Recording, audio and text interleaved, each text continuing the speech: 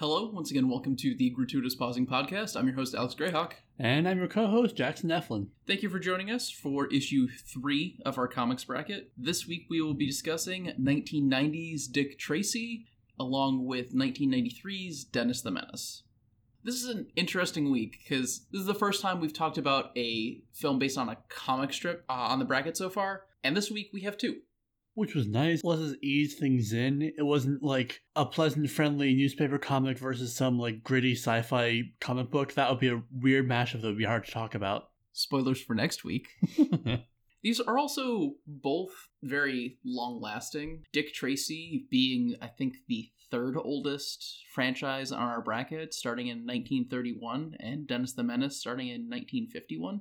And these are both very Americana. A lot of what we talk about is Americana to a greater or lesser extent. Much of Disney is Americana, but, viewing other cultures through the Americana lens. But I think Dennis the Menace is probably the first time we've had, like, a harmonica be a prominent part of the theme music. Dick Tracy was very influential for noir. There was a lot of feedback and forth. It defined a lot of the look, the feel, the sort of hard-boiled detective-ness. Mm-hmm. It didn't necessarily invent every trope, but it definitely used every trope. Why don't we go ahead and get into plot summaries? Sure. Dick Tracy. Alphonse Big Boy Caprice is attempting to consolidate power in the city, first by getting rid of competition at a poker game, and then by acquiring Club Ritz via aggressive negotiations. Police detective Dick Tracy can't seem to find hard evidence to nail Big Boy, and so he continues to seize power by bringing all organized crime in the city under him. After attempts to bribe, seduce, and kill Tracy fail, the detective leads a seemingly unsuccessful raid on Club Ritz, which is actually a distraction so the police can bug Big Boy. The info the bug provides all but destroys Big Boy's criminal empire, until the device is discovered and Big Boy gives a false lead in an attempt to assassinate Tracy.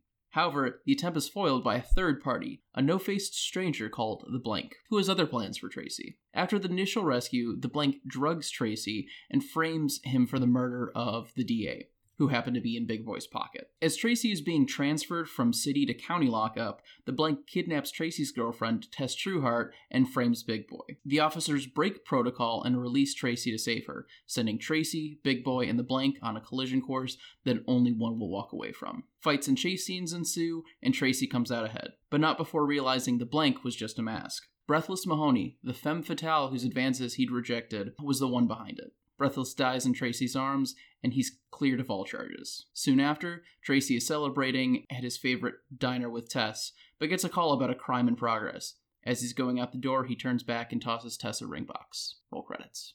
Meanwhile, in the significantly less hard-boiled Dennis the Menace, it's summer. Dennis is a mischievous child whose antics are of special concern to his neighbors, the Wilsons, as they prepare for a garden party. This comes to a head when Dennis's parents are both out of town at the same time for work, and no one can babysit for them except the Wilsons. Initially, they quarrel, then they start to bond, Mrs. Wilson revealing her desire for a child that was never fulfilled. Unfortunately, Dennis messes up the big garden party when he tries to warn Mr. Wilson about a theft, and Mr. Wilson calls him a menace. Dennis runs away and winds up a hostage, although he's not really aware of it, by a drifter, Switchblade Sam. Once he starts to cotton on to Switchblade Sam's nefarious intents and that he was the one who stole from Mr. Wilson, he horribly brutalizes him with a train and drags him back to the neighborhood. Everyone who had been so sad to see him go embraces him as a hero, and Switchblade Sam is taken in by the police. Very different films, tonally. Yeah, although both of them have a lot of nothing in them. It's not that they don't have plots, it's that the plots have a lot of wheels spinning while genre stuff happens. For Dick Tracy, it's hard-boiled noir-y, and for Dennis the Menace, it's wacky shenanigans. Yeah, neither of these films could be described as brisk. Well, that said, Dennis the Menace isn't necessarily brisk, but we watched it after we watched Dick Tracy, and dear God, that took forever. It was so bad. We would pause it like, is it almost over? And we were in Act 1. Well, with that glowing endorsement right up front, let's go ahead and get into why we feel that way.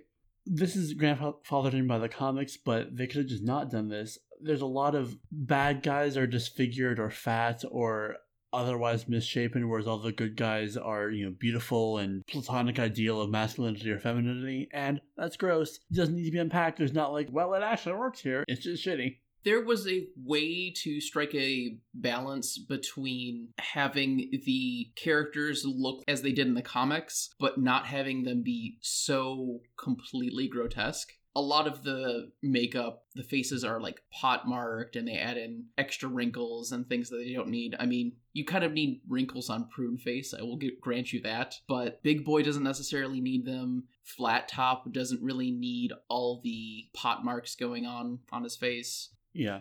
On a technical level, the makeup is good, but from a design perspective, I would say it falls very flat because of the issue with the association of disfigurement equals evil. Mm-hmm. So too are the gender politics, maybe not that great overall. Yeah, we have a whopping 3 female characters in the film.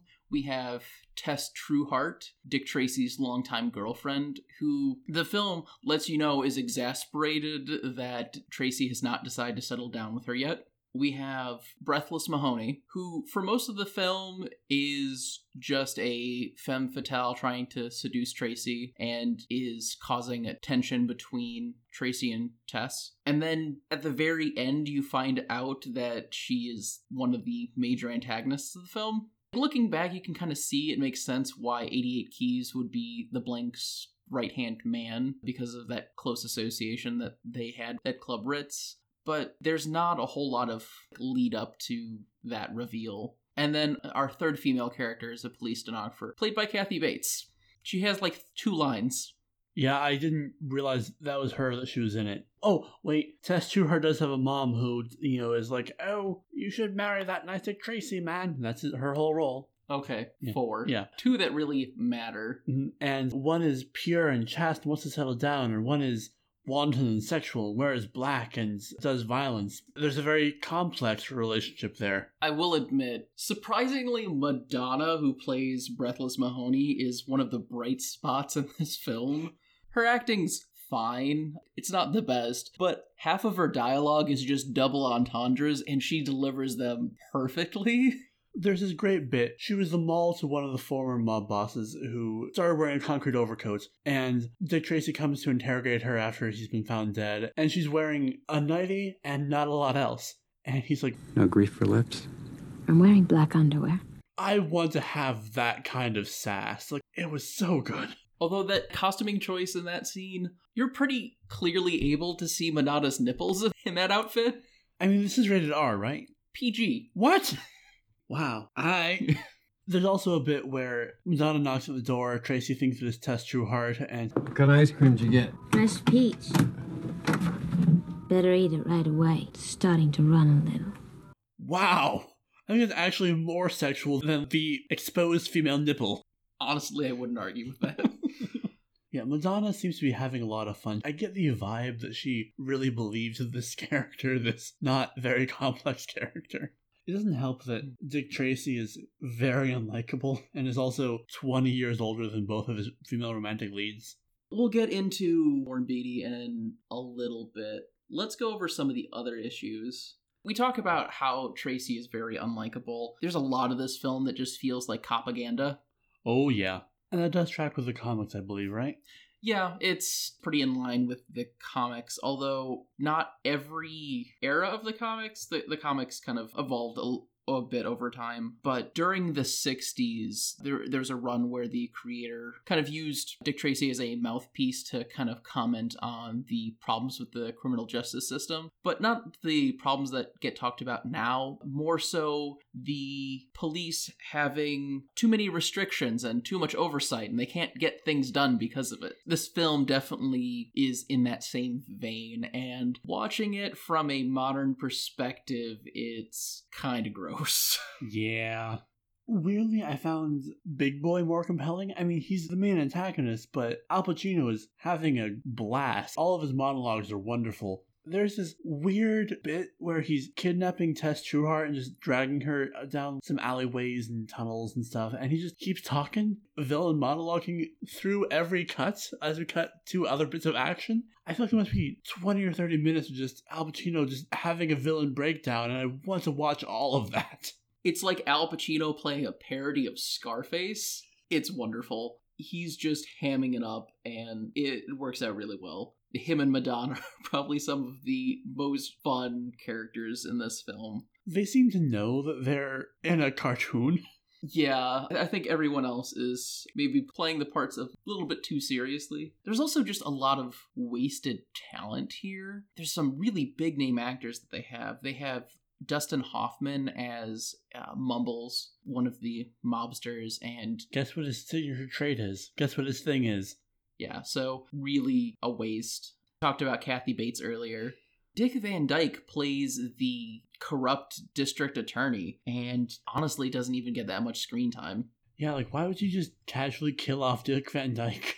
There's a lot of talent here that's just not being used, and it's honestly frustrating to watch.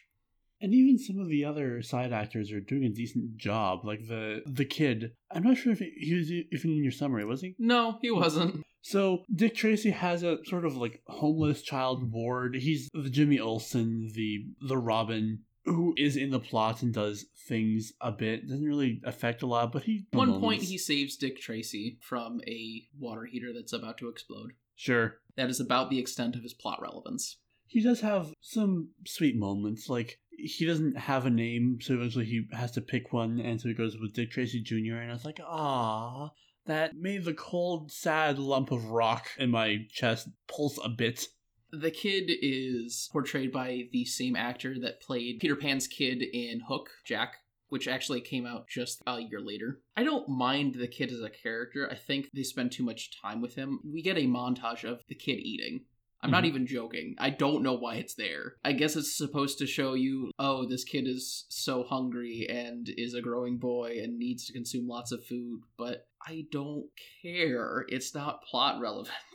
Yeah, it doesn't inform any story that he, like, keeps eating when there's danger happening that gets him into trouble, or that he, I don't know, eats the poisoned apple is left for Dick Tracy or whatever. Or during a chase scene, he's been eating a banana and has a spare banana peel to, like, slip up a criminal. Yeah, it's that kind of movie. Literally, none of that happens. There's no point to dedicating, like, a couple-minute montage of this kid just scarfing down food and then immediately asking, All right, when do we eat? When do we eat? When do we eat? When do we eat? When do we eat? This film doesn't seem to know what to do with the things it's putting in front of us. Scenes will just start and end with nothing to, like, establish where we are or connective tissue. Like, it's totally reasonable to have scenes that cut from one to the other to show that the two scenes are related, or that their plot are thematically coherent or whatever. This doesn't always do that. Sometimes it does, sometimes it doesn't. Yeah, I think the editing towards the latter half of the film is much better than the first, but the first half is atrocious. They'll cut back and forth between two scenes for seemingly absolutely no reason. Mm-hmm. I think you came up with a theory that they were trying to show things in exact chronological order. That is my only explanation for why someone would edit the film this way. It makes me yearn for the narrative cohesion of Suicide Squad. Right? One other amazing thing. Surprisingly, Dick Tracy is the first film in our bracket to give us an example of unnecessary slow-mo. So there's one point where they're investigating a crime scene and Dick Tracy finds an earring and it's slow motion as he's picking it up, and then he pockets it. It happens to belong to Breathless, and he'll confront her about it later and try and get a confession out of her to implicate Big Boy. Never actually happens. But there's no reason to have that slow-mo shot. It's the only shiny object on screen. There's no way the audience is going to miss that, especially since you're then having Dick Tracy pocket it. I'm guessing that there was some test audience who didn't realize what that was or why it mattered, and they, like, slowed it down in post or something. But I think the problem was they're not very remarkable earrings. I mean, sure, like, if you look at this earring at the crime scene and Breathless wearing the same earring, you're like, I bet that's connected. But I don't remember what it looked like beyond they were earrings. This is the time to shell out for a prop. Go big or go home. This is not a movie that has subtlety. Bright ruby red earrings. Yeah, or like gold to go with her hair. Yeah, something. Or maybe the same colors the coach wears when she's the question. I mean, when she's the blank.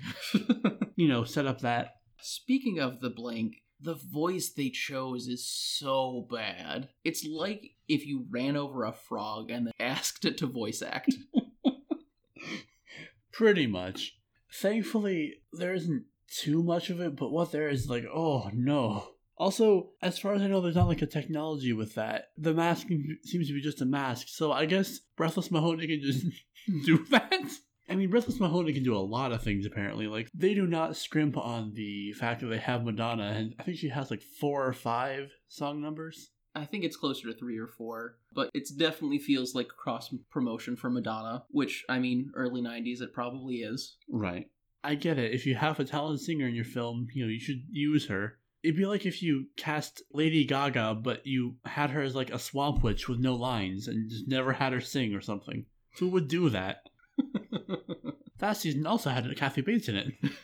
And we talked a bit about how Dick Tracy is unlikable. That's partially because, I mean, he's played by Warren Beatty, who's also the director and writer, I believe. Warren Beatty's the director, producer, and is the star of this film. Yeah. So this is definitely a passion project. This is definitely like, this is my power fantasy. And his power fantasy is gross cop who all the ladies love and who talks in the theater. The special hell. A lot of this project feels like an ego trip for Warren Beatty. He gets to star as the main character who has not 1 but 2 young love interests that are significantly younger than he is as an actor. Afterwards attempted to make a sequel and got involved in a decade-and-a-half-long legal battle over who owns the rights to adaptations for Dick Tracy. That lawsuit wasn't finalized until 2013. Wow. Honestly, I'm glad it took that long because I would have not wanted another sequel for this. We kind of almost did. In 2008, there was a Dick Tracy television special where Warren Beatty dressed up as Dick Tracy to get interviewed by a film critic. Is Dick Tracy Warren Beatty's persona? I wouldn't be surprised. A lot of what I see going on here feels incredibly masturbatory. We've ragged on this film a lot. I will say the art direction is on point.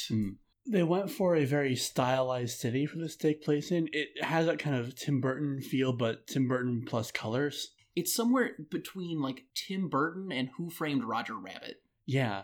All these beautiful black cityscapes that are lit with all these pinks and blues and golds and purples and reds that like looks really cool, and all these sets that have that same kind of hyper-realized lighting, which constantly reminds you this is meant to be a comic, so you shouldn't take it too seriously. All the characters wear very monochromatic outfits, a lot of red, green, and yellow. There's a lot of odd-colored fedoras and trench coats, and it's very in line with the style of the comic, and all of it looks pretty good here.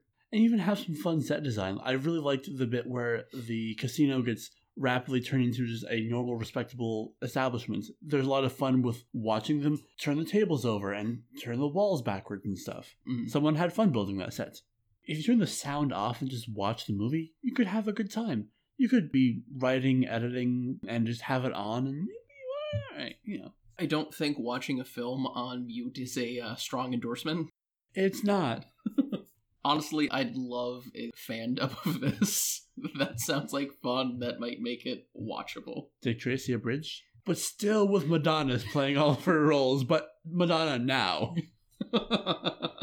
I think I have said my piece. Are we ready to move on to Dennis the Menace? Yeah. Okay, so Dennis the Menace is based on a comic, as we know, and it's weird. In mid-March of 1951, the Dennis singularity exploded, and we got 2 different newspaper strips starring someone named Dennis the Menace at the same time. The American one was started March 12th, and the UK one started March 17th. This has caused a lot of confusion, and you will find them under different names depending on where you are. For all intents and purposes for this, Dennis the Menace is the US version, Dennis and Gnasher is the UK version. Dennis and Gnasher is a bit more Calvin and Hobbesy. It's a little bit older, a little bit more complex. Occasionally there are more plots, like at one point, Dennis and Gnasher, his dog, fight an army of robots. Whereas the American Dennis the Menace is incredibly sweet, and he causes minor wacky problems that aren't particularly interesting. Dear God, the comics are boring. It's like if you took the first panel of a Calvin and Hobbes comic and stretched it all the way out to a full Sunday length. Nothing happens. Yeah, Dennis the Menace is like the more edgy version of Family Circus. God, yeah. Also, Zack Snyder's Family Circus win. Oh, no. And I mean, it's been around since the 50s. It has that kind of sweet, unthreatening Americana thing, but oh boy, is it not doing much for me as someone who grew up reading Calvin and Hobbes. I love Calvin and Hobbes. I have a bookshelf that is taller than me, and it is 1/8 full of Calvin and Hobbes books. As we were watching the film, I kind of made the realization that it was the closest we were ever going to get to a Calvin and Hobbes film, and that made me incredibly sad.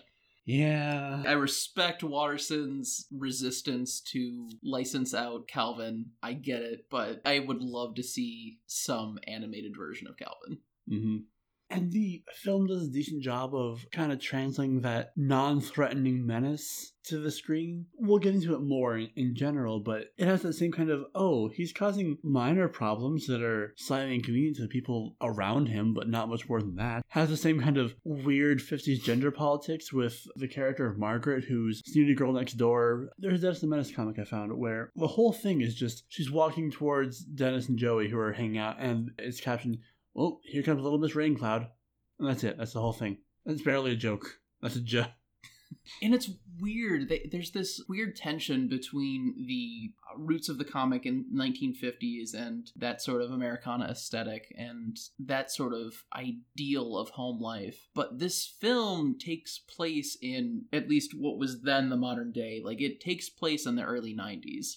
And it's definitely interacting with that. So Dennis the Menace had a pretty successful TV show version back in the 60s. And there, Mr. Wilson is younger. His mom is actually like a stay-at-home mom instead of having a job. And it seems like the characters have advanced in time, but Dennis hasn't. Much like the comic strip, honestly. Mr. Wilson is retired and his mom has a day job now. And it's interesting to see how the movie's interacting with this legacy thing and how it doesn't really fit with reality anymore.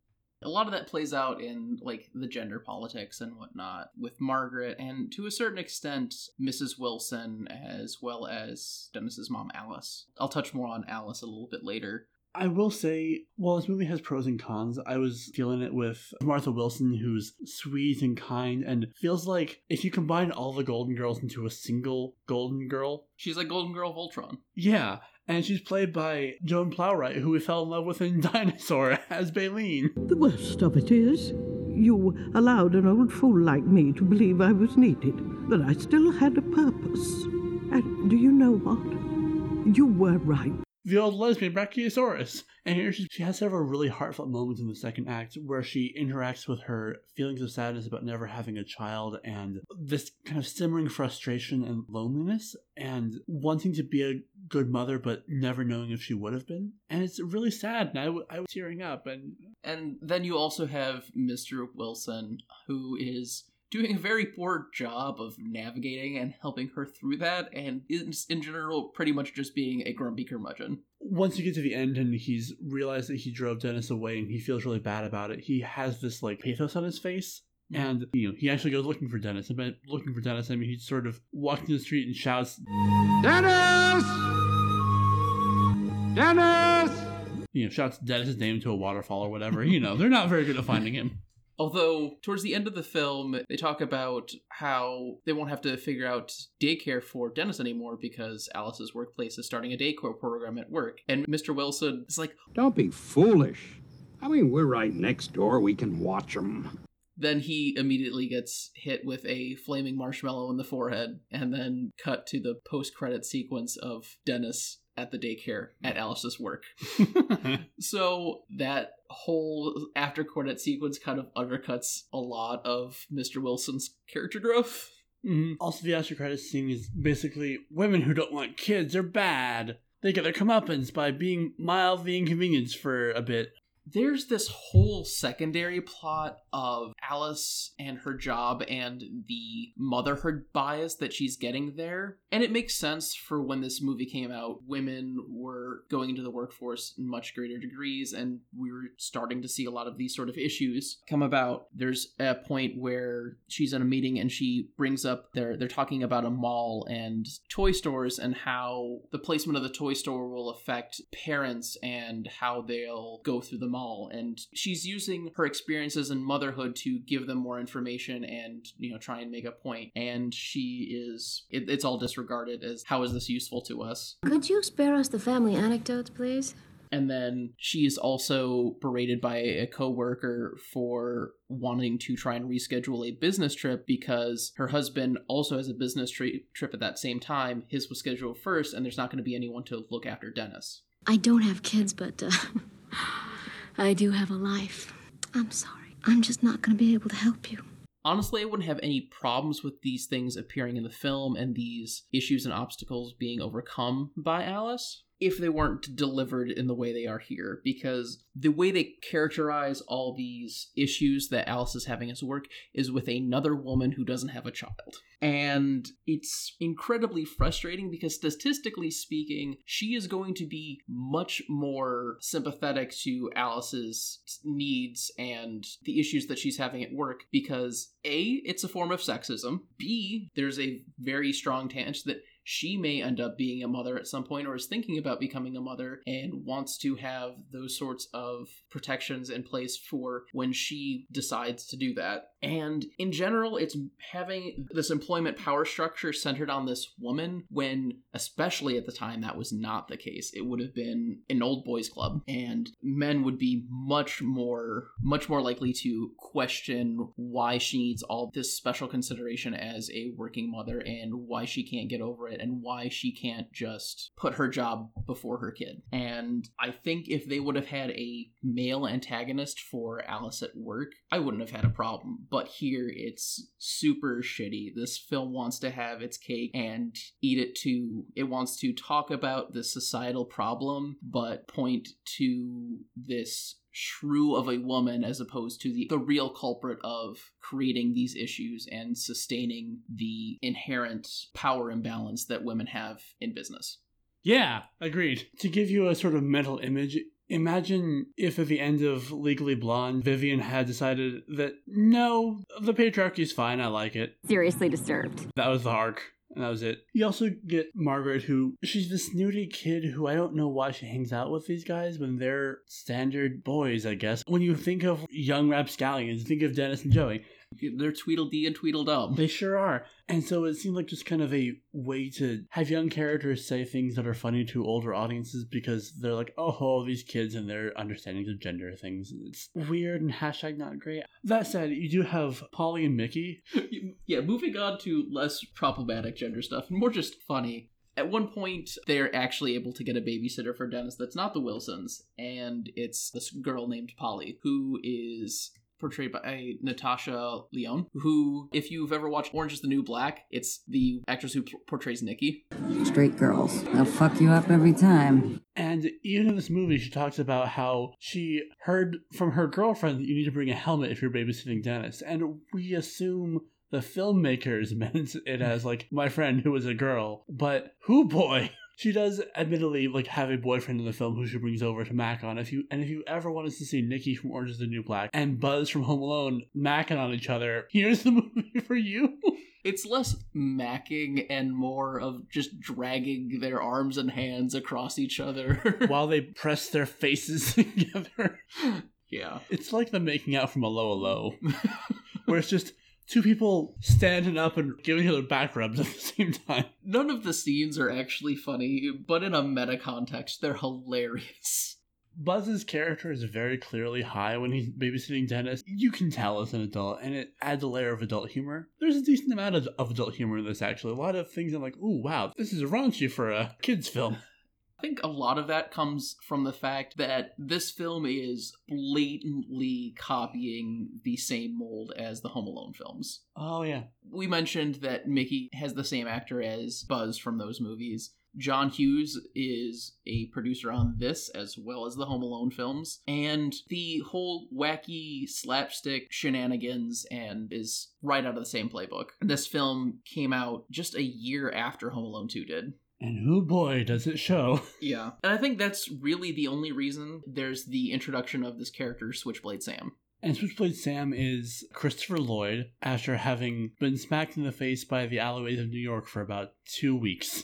Take Christopher Lloyd, now have him cosplay as Filch from the Harry Potter series. Oh, wow, nice. And then roll him around in sewage for a few minutes. That's Switchblade Sam. And then give him a cigarette. He smokes a lot in this kid's movie. It was the 90s. And he spends most of the movie just wandering around looking predatorially at children, and oh boy, don't like that. Nope. And honestly, his only relevance to the plot is that hostage situation with Dennis and getting multiple concussions and then Dennis turning him into the police. He's not really relevant to anyone's arcs. He's just there as a punching bag. Well, he is the instigation for Dennis telling Mr. Wilson about the robbery, which interrupts his garden party. However, you think that Dennis the Menace could probably cause problems on his own. He doesn't need outside help. Why would you have Dennis the Menace not be a menace, but have the menace be Christopher Lloyd as the child catcher from Chitty Chitty Bang Bang, basically? I think Switchblade Sam kind of seals this as a much weaker copy of a known franchise. That's the only reason to have him in there, is to act as an analog to the Wet Bandits. Mm-hmm. It's also got some uncomfortable stuff with the sanitized image of the American suburbs and this homeless drifter who's come in to disrupt it, and it's not like the most awful thing ever. We've seen worse things on this bracket, but it still feels weird and not great in ways that I can't fully articulate. No, like, it definitely feels weird. There's even one point where the sheriff of the town effectively tells him to just get out, and makes it very clear that if he doesn't, there will be consequences. In the film's case, the consequences happen to be getting beat up by a child. An unusual justice system. But at the time, it definitely feels like, oh, it's still a cop threatening violence on a homeless person. And that implies to me that this town in the exact middle of America doesn't have any kind of protections or assistance programs for people who clearly need it. Looking at this guy, I'm like, wow, this guy definitely needs some sort of work to get out of the tyranny of the moment that he's clearly in. Admittedly, he seems to be kind of not a great person. He does try to kidnap a child, which is generally seen as a social faux pas, but telling him to go on and get isn't going to help anything.